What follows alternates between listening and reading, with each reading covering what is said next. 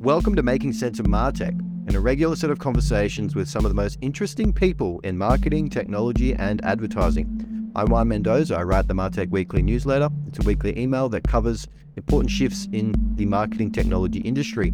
People who work at some of the large media, tech, and marketing companies read it. You can read, listen, and subscribe at themartechweekly.com. Now, we're doing something a little bit different before we kick off our show today. We're doing something called community shoutouts. What is community shoutouts? Well, there is a whole community of other podcasters and people creating content across the marketing technology landscape. And we are massive fans of a variety of those shows and content creators. And so in each episode of Making Sense of Martech, we're going to do a small shout out for a really great podcast. And kick our first one off is Humans of Martech. Humans of Martech is one of the most in-depth shows that discusses and explores what it's really like to work in the marketing technology industry. Recent episodes go deep in how marketers successfully use marketing technology roadmaps, how procrastinators should deal with the upcoming changes of Google Analytics 4, which is a headache for everyone working in the industry right now, along with building modern data models. So the folks over at Humans of Martech, they really get into what it actually looks like to work in this industry and to do great work. And also you get to learn about how to best harness some of the most innovative technologies in the industry. So if you'd like to go check them out, go to humansofmartech.com and we'll be recommending more shows that we think that you might like. Now, back to our episode. Today I have Myles Younger. Myles is the Head of Innovation and Insights at U of Digital. U of Digital is an Adtech focused education firm. Prior to joining U of Digital, Myles' nearly 20-year career in advertising has spanned almost every facet of the business, from his time in client-side marketing, to his experience as an Adtech founder and product leader, to his experience inside the world of agencies and consultings too. Prior to working at U of Digital, Myles was the Vice President of Go-to-Market and Data at MediaMonks, one of the most innovative consultancy and agency practices in the world. And so he also was a startup founder as well. He prior to working at MediaMonks, he worked at Canned Banner's dynamic ad platform, which was acquired by Thunder in 2017. And so Myles also writes and speaks frequently on digital media and advertising topics. He's a regular contributor to publications such as Adweek, Ad Exchanger, and Ad Monsters. And so I can't think of someone that knows the advertising industry from a technology perspective as well as Myles. So today we actually talk about something that's been on my mind quite a bit, which is the convergence of advertising and marketing tools, which is this both worlds, Martech and Adtech, coming together and why that's happening. We also touch on third-party cookies and how it's radically changing the industry, educational challenges in the Adtech space, and then also, how can Adtech shake off its increasingly negative perception? And so, it is my pleasure to bring you Myles Younger. How you doing? I am great, Juan. That was a fantastic introduction. Thank you. I'm embarrassed now. Oh, don't be embarrassed, mate. It's a fantastic 20 years you spent in the industry. I mean, most people burn out after 5, so I don't know how you do it. But in recent years, you've actually spent a lot more time writing about the industry across a variety of publications. And even you launched a Substack recently, which is definitely recommend checking out. And I came across you about a year ago, and you're writing about the Adtech and Martech space, particularly from how the data warehouse and the cloud is influencing that, was fascinating. And so I would love to ask you, where did you start your journey writing and what do you love about it? I mean, I've been writing since I learned to write in first grade. So 6 years old was when I learned to write. And the minute I learned how to write and string words together into sentences, I was writing little stories, comic books. So, I've been a writer basically my entire life, or my entire literate life. And I think no matter what if I worked in like accounting, I would just write about accounting, or I would write, I think I'm just compelled to write. And so, advertising, you pointed out, a lot of people burn out after 5 years. Like I genuinely like and am fascinated by the world of advertising. And so A, that's caused me to stick around a long time.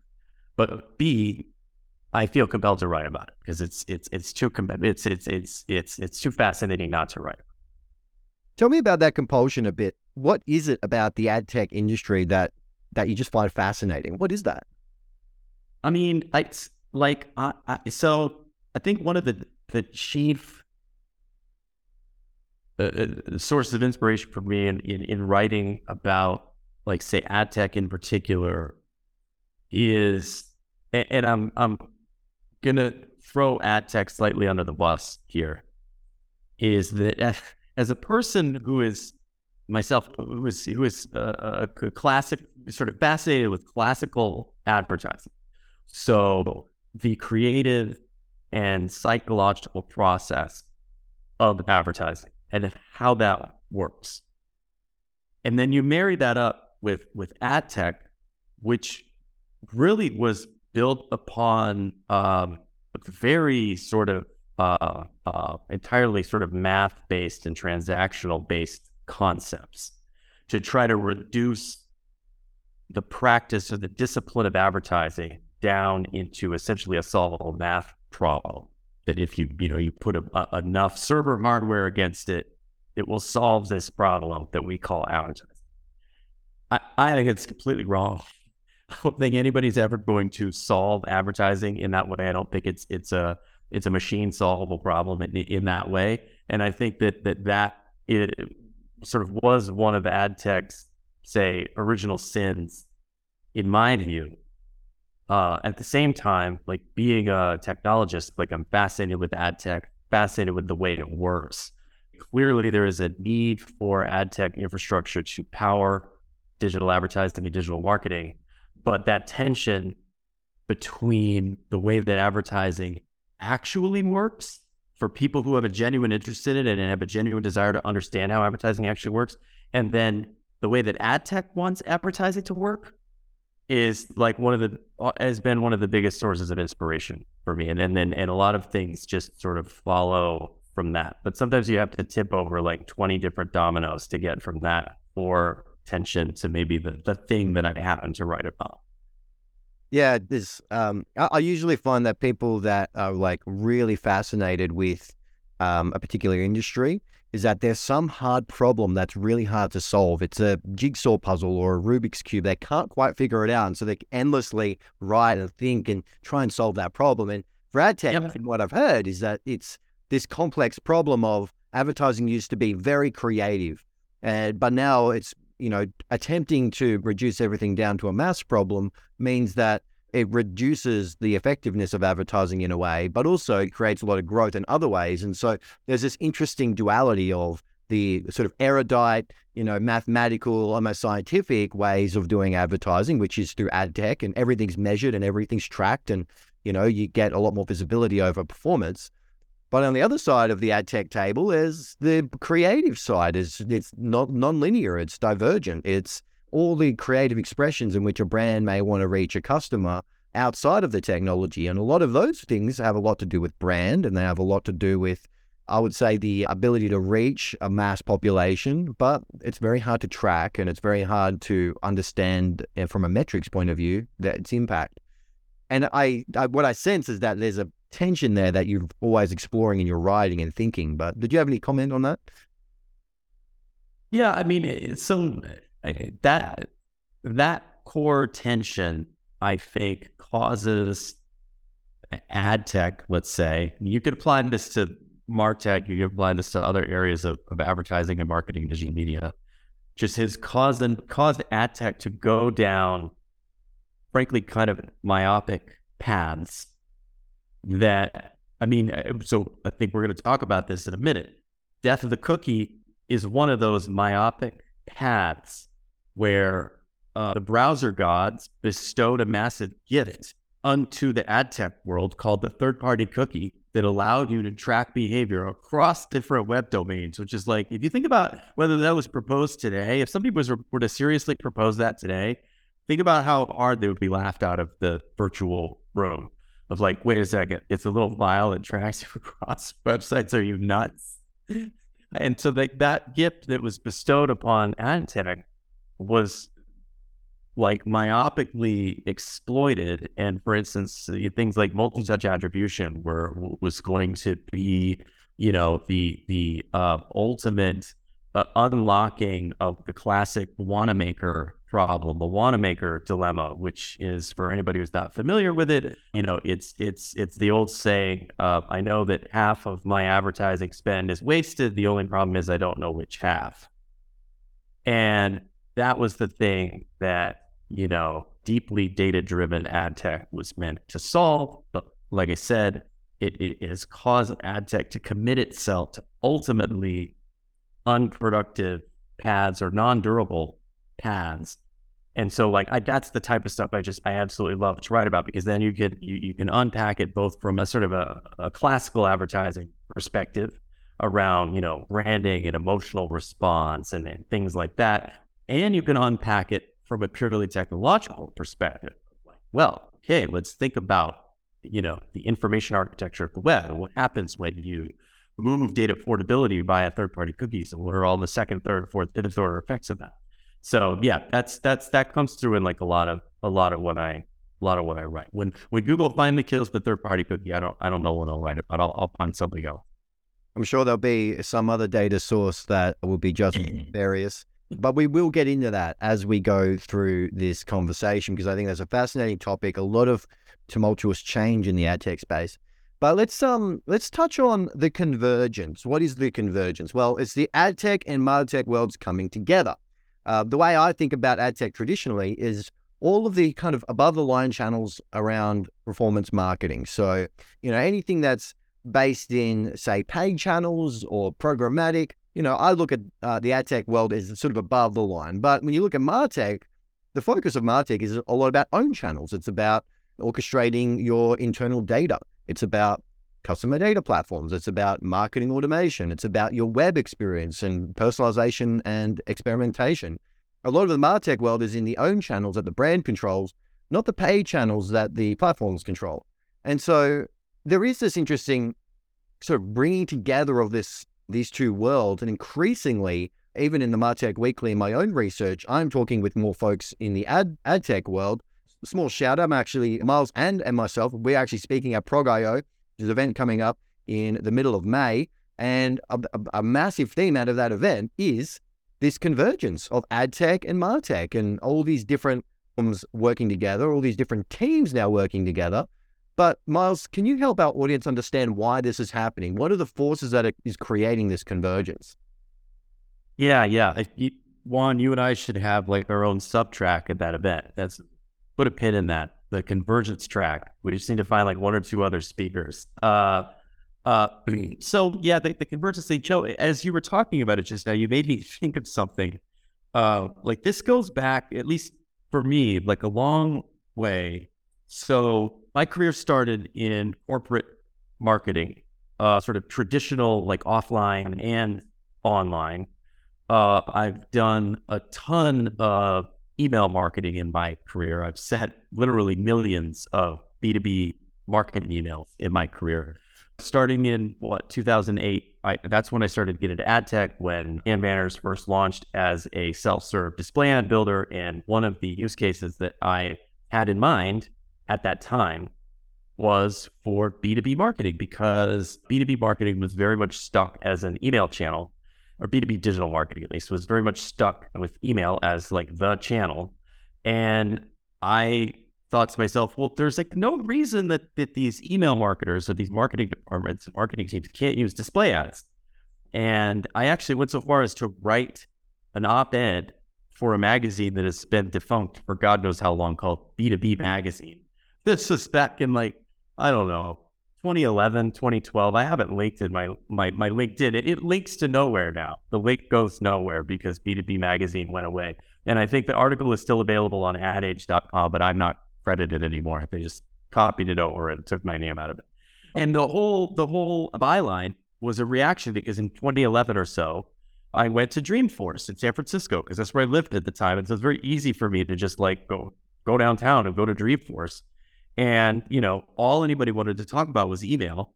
And so I wrote an article over 10 years ago saying, hey, why not include display advertising? Like, there was no reason you shouldn't be, putting your B2B, prospects into a display retargeting campaigns in addition to email nurture campaigns and all this stuff that was happening in the marketing automation world at the time.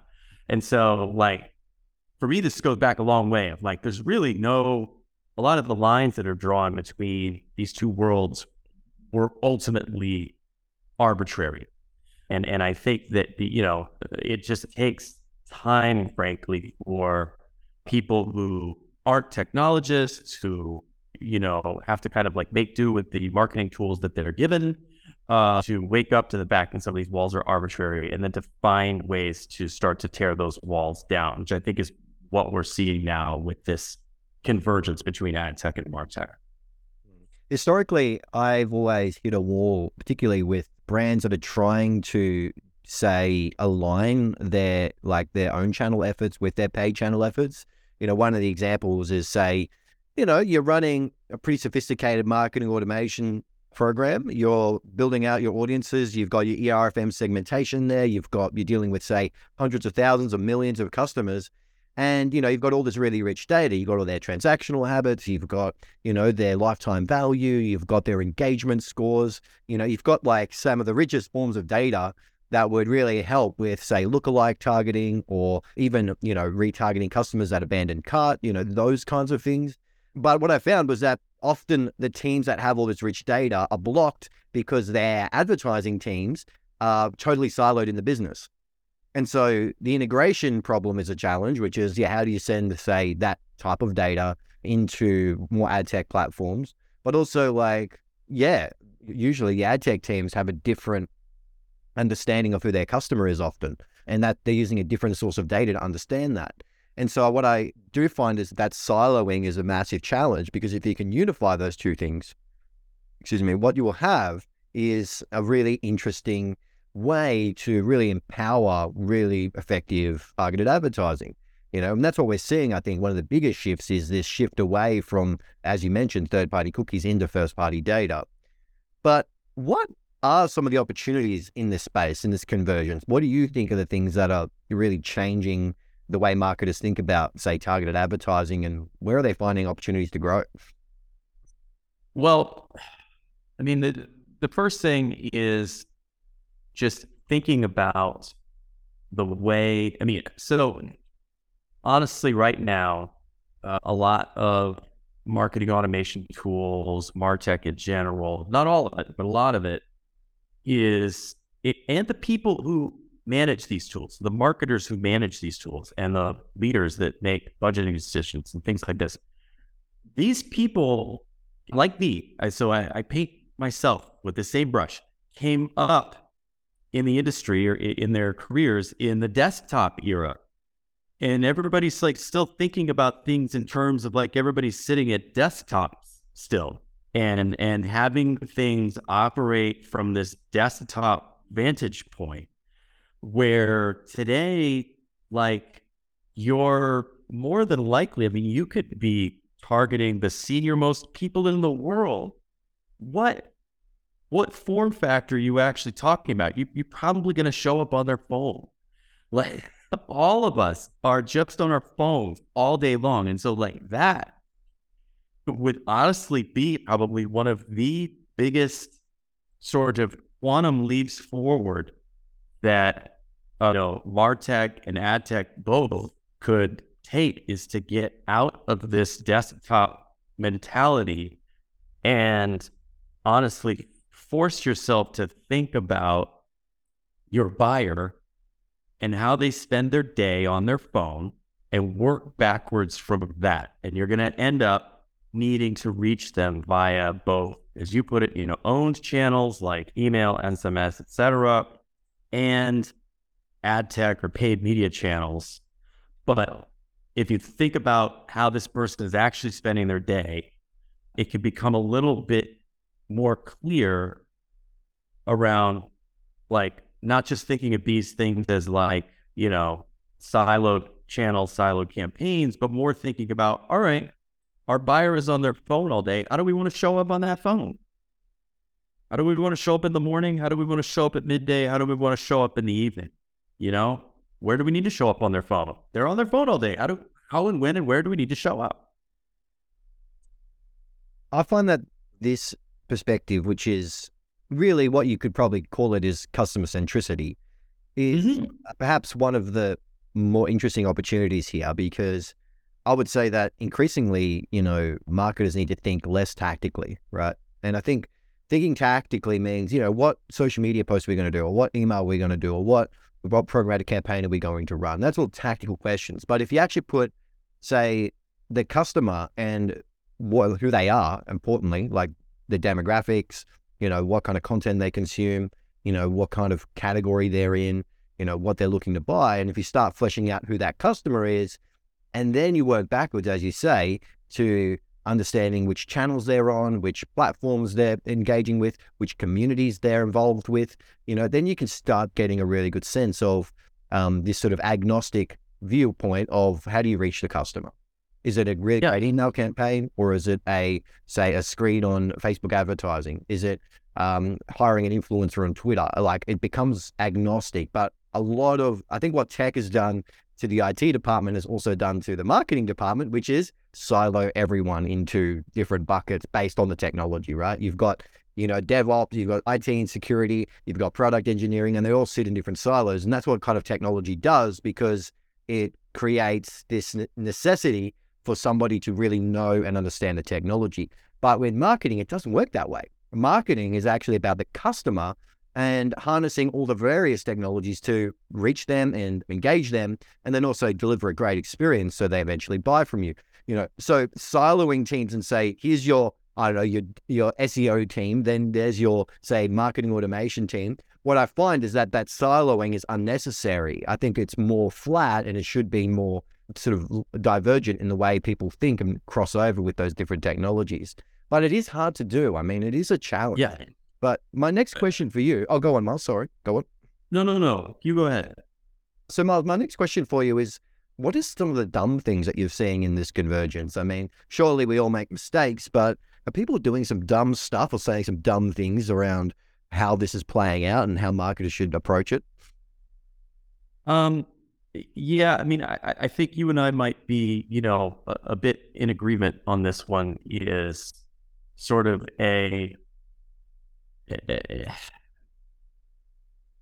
lack of appreciation for just the power of sheer reach.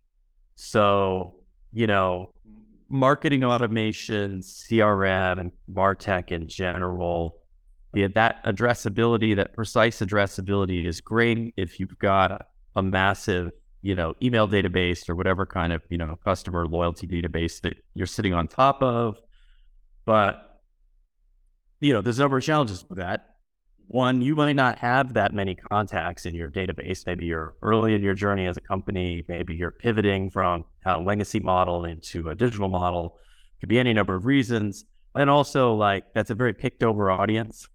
Like you're kind of squeezing blood from a stone with this first party audience that you've got. Just kind of not having the appreciation for, when I've worked on B2B marketing teams, actually, I mean, up to the present day, working with digital, one of my sort of stock questions with doing anything in B2B is, okay, we can do the thing, but honestly, what I care more about versus creating the asset, whether it's a video post or whatever, is how are we going to syndicate it? This needs to go outside of kind of, the four walls of whatever company that you're at. And how are you going to get it outside of those walls? How are you going to get it outside of sort of echo chamber that you built for yourself with all of these customer databases and stuff that you have?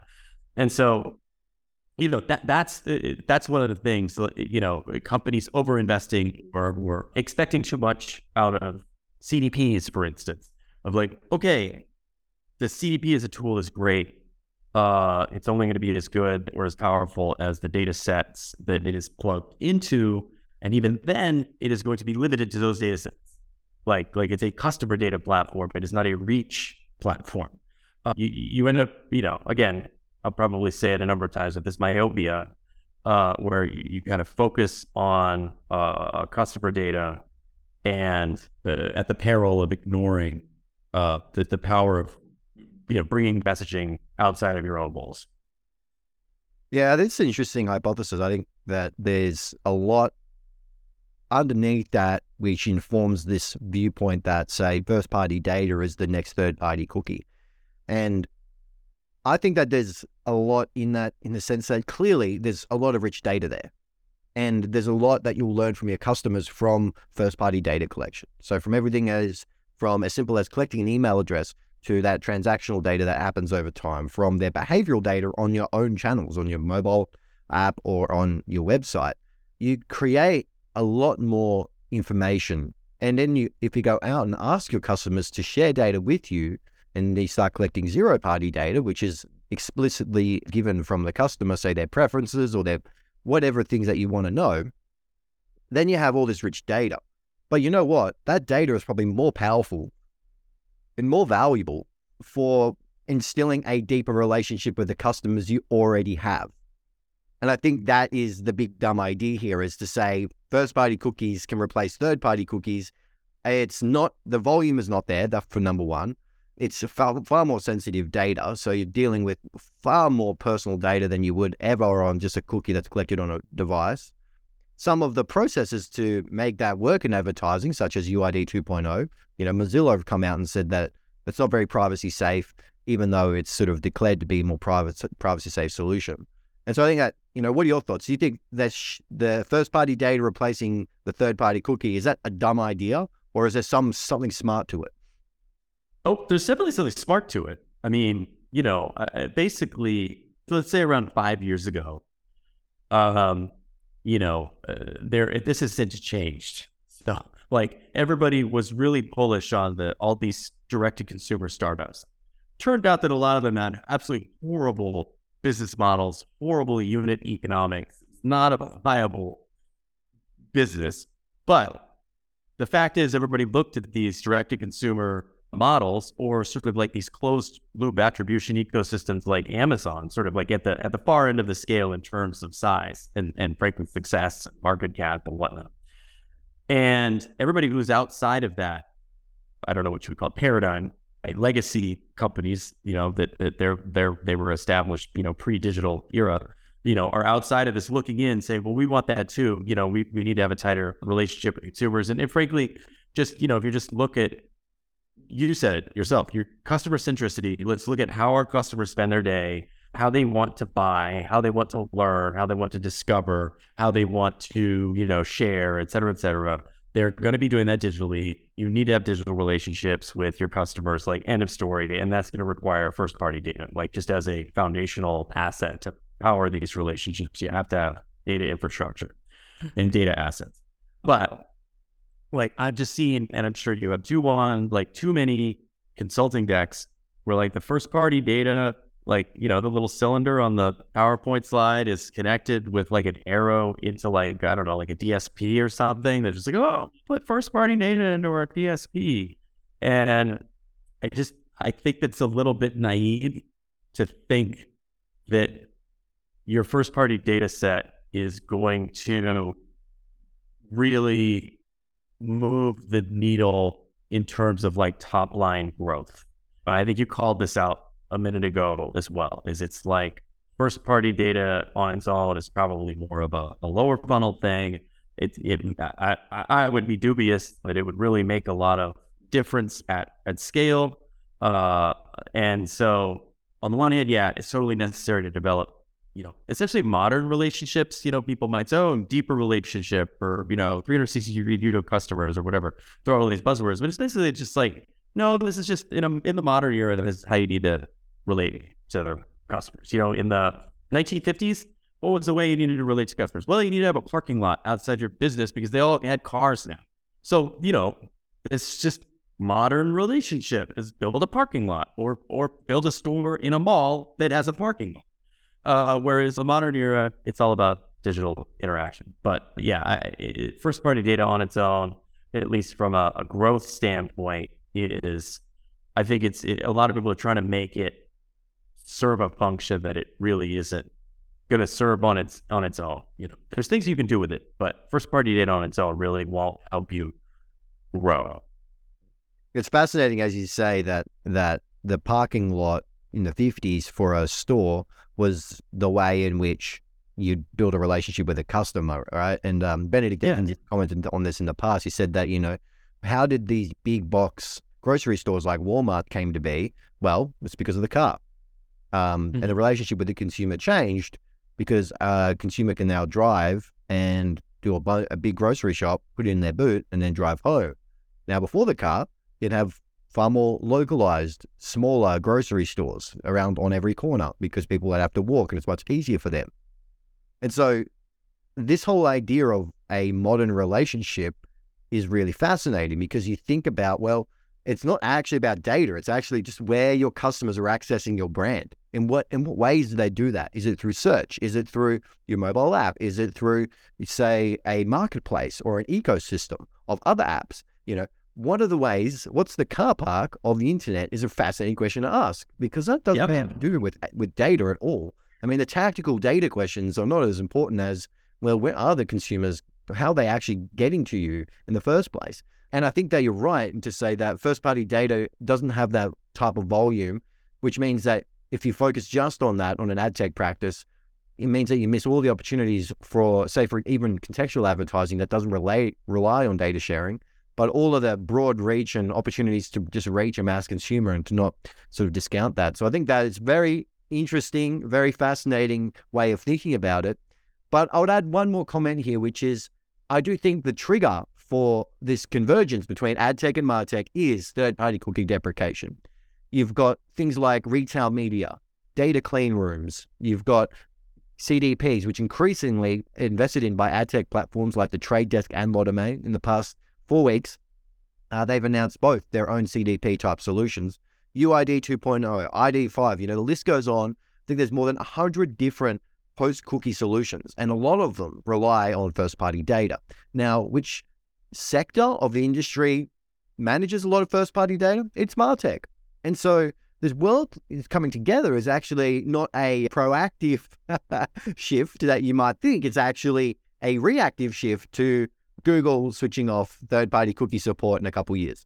So I think that's quite an interesting way of thinking about it, is that a lot of it is actually about the data in this shift between both industries, but perhaps we should be thinking more about where the car park is and looking at it at a more unified view instead of this reactionary view of, cookies are going away. Let's go and invest in a bunch of Martech platforms to try and replace that type of targeted advertising.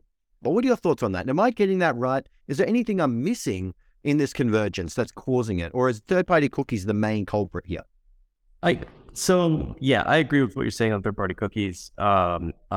Anybody who has sort of been investing media dollars in addressable media over the last, 5, 10, 15 years is now suddenly like scrambling, looking around like, okay, I got signal loss over here. How can I fix it? What else? And they, of course, land on these Martech assets that are sitting in CDPs, CRM databases, marketing automation systems, loyalty programs, et cetera, et cetera. Everybody's salivating over that data because it can help fix the signal loss caused by, third-party IDs being deprecated or blocked.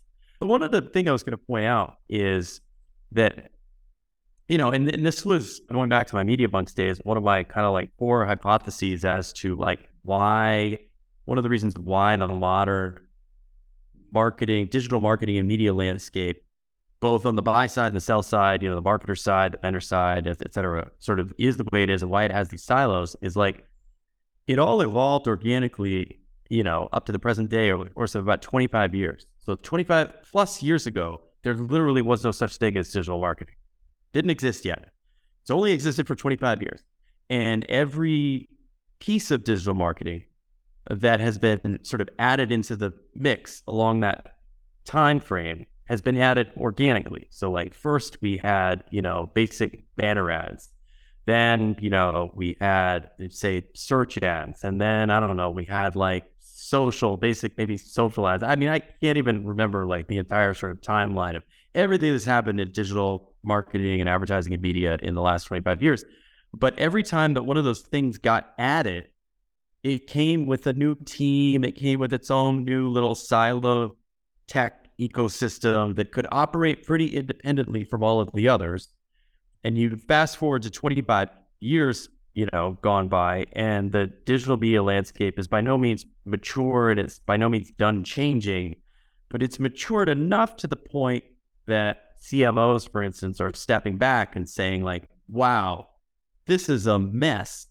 Like, this is an absolute mess. I have too many agencies. I have too much data in too many different places. There's too much opacity into what's going on. I have too many different teams that don't talk to each other, et cetera, et cetera, et cetera.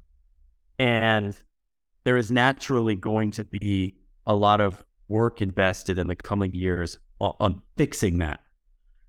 Just a boardroom level of like, they're just going to start chipping away. They already are chipping away at the problem to essentially unwind a bunch of what is ultimately organizational and tech debt accumulated over 25 years of organic digital marketing and advertising growth and change. And part of unwinding that debt is to start to make things, frankly, talk to each other and, work with each other and be interoperable and be compatible. And I think that's another thing that's driving this convergence. It's just a sign, frankly, of maturity. How do you think the data warehouse has a role in this? I mean, as you mentioned, there's kind of been like a house of cards that's been built over time. New technology, new platforms come out, new team that works on that, and then it's a big mess because it's all these pieces that don't really work together, but they should work harmoniously together because they're probably all serving the same customer, just in different ways. I mean, how does the data warehouse sort of influence this? Because increasingly the cloud platforms are investing into Adtech solutions. The Trade Desk, AWS, and others are starting to really get into this Adtech world as well. Is that because of this need for integration and the data warehouse has that source of data that's required to make that more harmonious, or is there something else going on there? So I'm going to talk about this at Prog.io. I expect you'll probably talk about your own flavor of like how data warehouse fits into things. So I'll have to sit under your session. You'll have to sit it on mine. This will be fun. We'll trade POVs on data warehouses. I think there's a bunch of stuff going on. So the data warehouse is so I have a bunch of different kind of hypotheses on this, one of which is that, okay, again, going back to this 25 years of chaotic growth of digital marketing and advertising, you end up with a typical company, especially a large advertiser, has dozens, if not hundreds, of point solutions for various things that check off boxes in the Adtech and Martech world. And with each box that gets checked off, let's just say one of them is email marketing. A large company probably has multiple different systems running email campaigns. It's not like they only have one piece of technology that does that. They probably have multiple pieces of technology and multiple data silos running various types. Same thing with any type of other paid or owned media. And what Adtech and Martech never gave to marketers was any type of core infrastructure. So the analogy that I like to use is that Adtech and Martech was as if the telephone was invented, but the telephone company was never invented. The telephone exchange was never invented. So everybody has a telephone and you plug a wire into it. Whoever you want to have a phone conversation with in the future, you unspool a wire over to their house and you hook up their phone to your phone. Then you make a new friend, you unspool a wire over to their house, and anyway, so that's basically Adtech and Martech. You can see this when you look at these, quote unquote tech stacks. They aren't really tech stacks, they're like tech spaghettis. And that's why there's no foundation upon which to build. And I think data warehouses are kind of a breath of fresh air for a lot of teams, a lot of organizations. Oh, this is finally a system of record, a source of truth, a single foundation upon which to, have our point solutions, integrate into. The only other thing I was going to point out, getting back to third-party cookies, is the other thing with third-party cookies and third-party IDs going away is that a lot of, and this is a little bit arcane, but a lot of the data activation and frankly, data storage could happen at runtime when you add third-party cookies. And so it reduced the need to have a system of record because a lot of your data functionality could be pushed out to third-party cookies and pushed out client-side. So it was running on somebody's devices, running in somebody's browser. And this was kind of a crutch that everybody was able to use for, I don't know, whatever, 15, 20 years. And you take that crutch away and you realize that you can't you don't have this runtime crutch anymore. So you need to build intentional infrastructure ahead of time that can kind of serve as some kind of data repository. And so that's another thing I think is probably playing out, whether people realize it or not, is that they can't do as much at runtime now. So they have to build infrastructure ahead of time.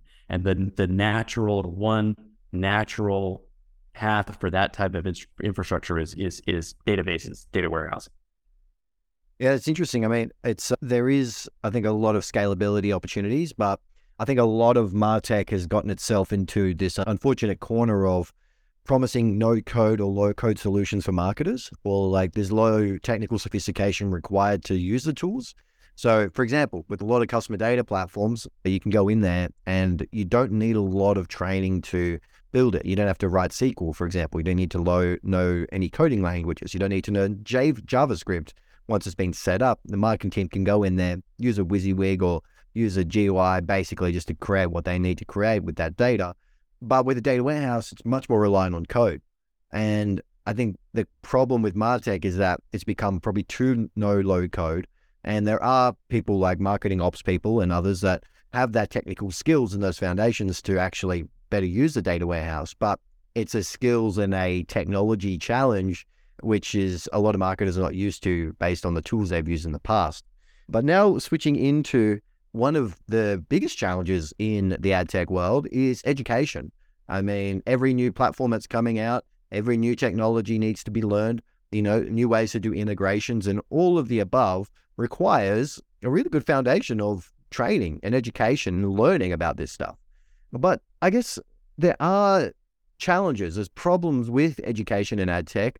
For one, there isn't a lot of strong pathways at indie university for ad tech specific disciplines, so that's a big challenge. But there's also a lot of like anti-patterns and misincentives in companies to actually train their team up as well. But can you touch on that? I mean, in your introduction letter, when you started with U of Digital, you said that ignorance is the enemy of opportunity in the ad tech space. Can you unpack what that means? I mean, what are some of the challenges with training people up in this space? Yeah, so the ignorance is the enemy of opportunity was really born from having a front row seat throughout.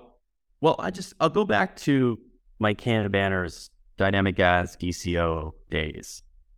Ultimately the technology that powered and continues to power DCO is like fairly rudimentary. It's really not that complex. But when dynamic ads like that had, user level personalization, product level marketing, things like that, when that was new back in, let's say 2011-ish, my company, along with most other companies in the space, had to do we basically, the sales challenge was twofold. The first one was just the typical challenge of selling somebody something and closing a deal. And the second challenge was just like getting them to understand what this thing was, because we didn't even know how to sort of refer to dynamic advertising, because DCO as an acronym didn't exist yet, or if it did, it was one of many different ways to refer to it. Like I even would sometimes refer to it as XML ads, because that would help people connect. Oh, I have an XML product feed and you're going to connect the ad to that.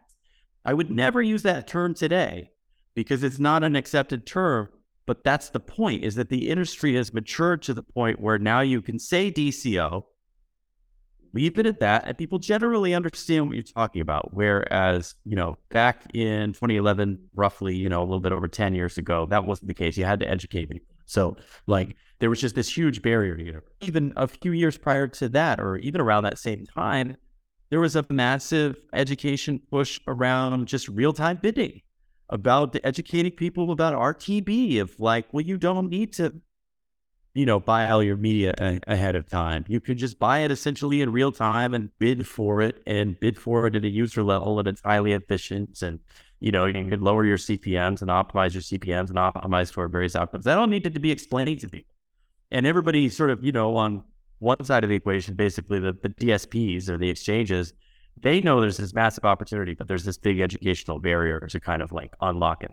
And that takes time. And so like, just plugging digital for a bit, like the premise behind you of digital, or one premise behind it is, well, let's not let that happen organically. Let's actually be deliberate. Like if your company, if you're selling something, or you're partnering with another company, or developing some new synergy or something novel where there's a bunch of opportunity to be unlocked, let's not just let people kind of like continue to, leave people to kind of their own devices to say self-educate. Let's actually deliberately educate people and accelerate this, because, the digital marketing and advertising and media industry has run into this again and again and again and again, where there's some big change, and education really is just kind of either an afterthought for everybody, or you have 1,000 different Adtech and Martech companies all reinventing the same wheel, publishing the same bland explainer blog post that has a little bit of information, but ultimately like isn't really enough for a professional who's, tried to close multi-million-dollar deals and really move the needle on goals. And so, those are some of my thoughts on kind of like where the roots of the education sort of challenge in the industry, and at least my own thoughts, U of Digital's approach to solving it. Yeah, I think it is a fascinating way of thinking about education. I mean, learning about technology is very different from learning about strategy. And learning about strategy is actually far harder, I think, because yes, it's hard to learn to code, and yes, it's hard to learn how, say, a DSP works. But once you get it, not a lot changes. It's very sort of stable state. I mean, I've come across a lot of folks who learn about marketing automation, and then they can work across most marketing automation platforms like Salesforce or Adobe, or they work with, say, Oracle's products. And they learn the one tool, and then it's just about semantics after that, really. Oh, what do you mean by this data point? Oh, yeah, that's familiar. I'm familiar with that. But when it comes to learning strategy, or the skills around how do you help a brand to actually really grow and find opportunity, that's when you find it's much more complex. It's ever evolving. The situation within a company is always changing. The situation within, say, a marketplace is always changing. Consumers are always changing, and the technology is always changing as well. And so I'd be interested to know, I mean, do you delineate between the technical skill and the strategic skill, or how do you see those two things, say, working together? I mean, so like obviously there is no, and I know this is not what you were implying, but obviously there is no hard line between the technical hands-on keyboard skill and kind of the strategic skill. But like, this is one of the interesting things I think about the industry. And again, this gets back to this whole concept about myopia when it comes to digital marketing and an overemphasis on sort of the precise tools and precise mechanisms by which something happens, and thinking that kind of if you can learn to use the tool, then you've kind of solved, say, the education problem, which really is not the case. If you don't know why you're using the tool or why you're selling the tool, then the deepest expertise on that tool isn't really going to help you from a strategic sense. Because if you're trying to, if you got, as an organization, you have big goals, like, let's get back to the first party data thing. Let's say you're like a legacy brand pre-digital, and you're trying to undergo a long-term digital transformation plan. And one of those is to, I don't know, establish like better, owned digital channels with your consumers. It's all well and good that, your marketing team or whatever, your product team might sort of develop an understanding of like how SMS notifications work. That's great.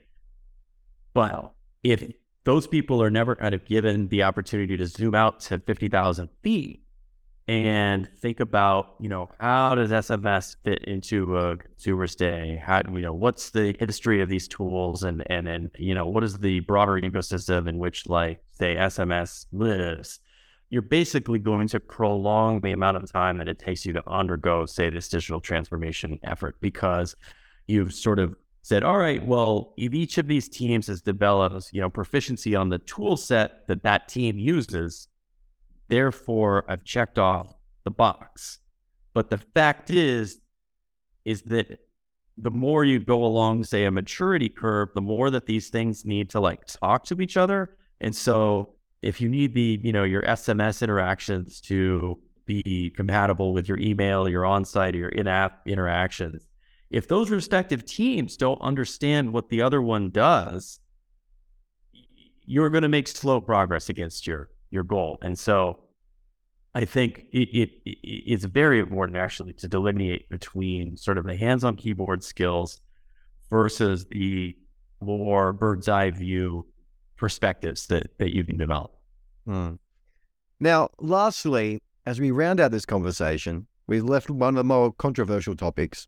But Myles, I'd love for you to give our audience a few key ways to think about the Adtech industry as we move forward into this incredible convergence of Adtech and Martech and third-party cookie deprecation, new platforms and new skills to learn, which is, Adtech just has a bad rap right now. Let's just face it.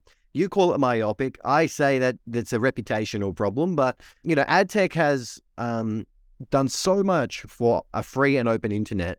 It's enabled untold billions of people to come online. But recently, there's been a lot of challenges for the Adtech industry on two fronts. On the privacy space and tracking and targeted consumers, and consumers increasingly being concerned about that data collection. On the antitrust front, which is the monopoly, say, of Google and Facebook increasingly sort of taking the entire market share of so much of Adtech.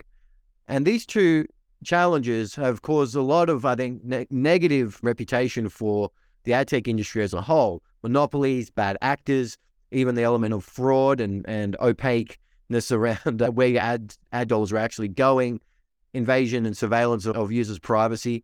But how can you navigate this and think about, well, what are the ways in which Adtech can improve on some of these vectors?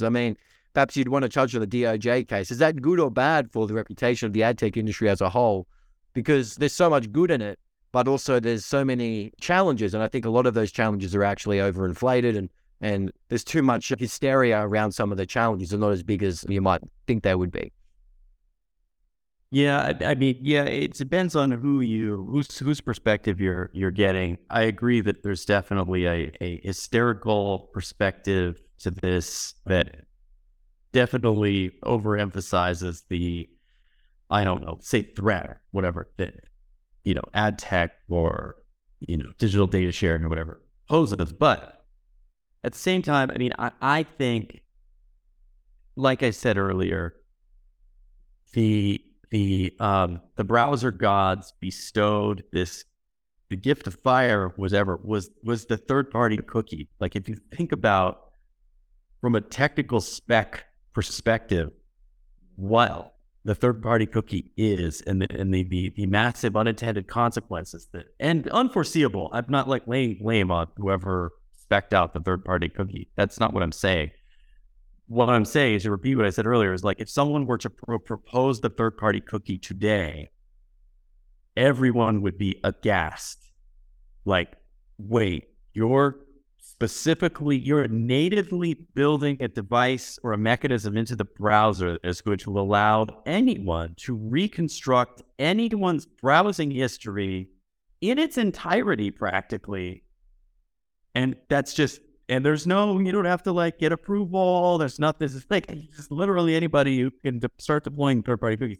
anyway, they'd be laughing in the room. So like that, I think that being undone is gonna, not to sound glib about it, but I think that'll fix a lot of problems, because I think that was kind of like an original sin. And I think that's a second order effect of that is going to start to take care of a lot of the transparency problems in the ad tech ecosystem. Because that's the other thing, is that digital advertising never has had the God's eye view that marketers and publishers and whoever was able to have, say, with television advertising, with radio advertising, with magazine advertising, with newspaper advertising. Those industries all had God's eye views. You had, Nielsen for TV, and I don't know how long they've done radio. I don't know much about radio. But anyway, you have like TV ratings and radio ratings. You have circulation audits for magazines. You have circulation audits for newspapers, and newspapers were subscription driven, and you had to pay for them. So there was another way to kind of audit the distribution on a newspaper. It's like the money had to change hands.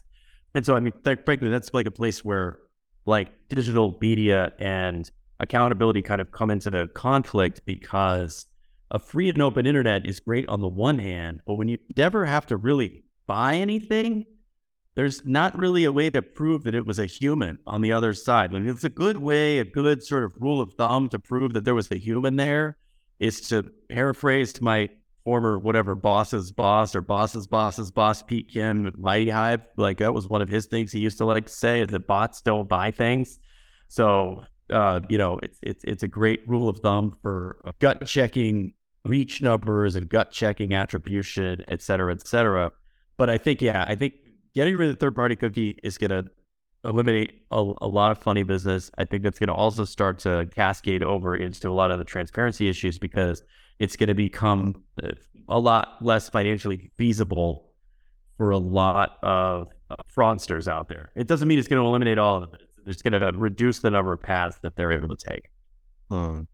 You're right. I've never thought about it like that, in that most other major technological innovations that brought about advertising, TV, radio, they've always had some standard measure. They always had some benchmark. They always had this sort of very centralized entity that would control a lot of the ratings or the popularity and the effectiveness as well. But with a free and open internet, yes, there's so much diversity in how you track and measure things. It's really chaotic, but also within chaos and a lack of standardization comes fraud. And I think that third-party cookies, even within the first 12 months of the first cookie being used, the Financial Times were running stories about how, this could be a massive privacy implication. And so, oh, really? Yeah. So even back in the early days, because the first cookie that was developed was developed by Mosaic, one of the browsers around the time, by Netscape, and it was used for the purposes of remembering somebody when they add products to cart on an e-commerce website. And the e-commerce website was for MSI.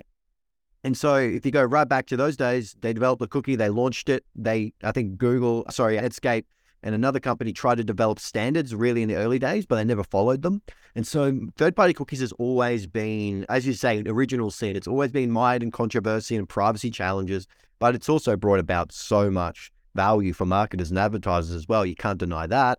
And it is one of the last open platforms for advertising. It's decentralized. There's no central entity that manages it, which means that it's a open source technology for all brands. So with all of that considered, I mean, moving away from it may be one of the ways in which advertising creates a bit more standardization in how things are tracked and measured, but also get away from the opaque ad fraud as well. But look, I'm optimistic. I think that the ad tech industry is going through such a major, dramatic sort of transformation right now. And Myles, thank you for helping us understand this a little bit more. But where can we find you on the internet?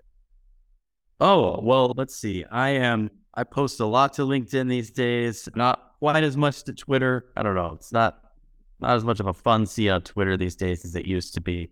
Thank you, Elon. I've got a Substack. I try to find time to write on that thing, but it's been tough. I think it's just Myles Younger is just the name of my Substack. And then Frog.io in May in Vegas. Whoever's Oh, yeah. come say hi. Come say hi. So, Myles, where can we learn a bit more about education and training in the ad tech space?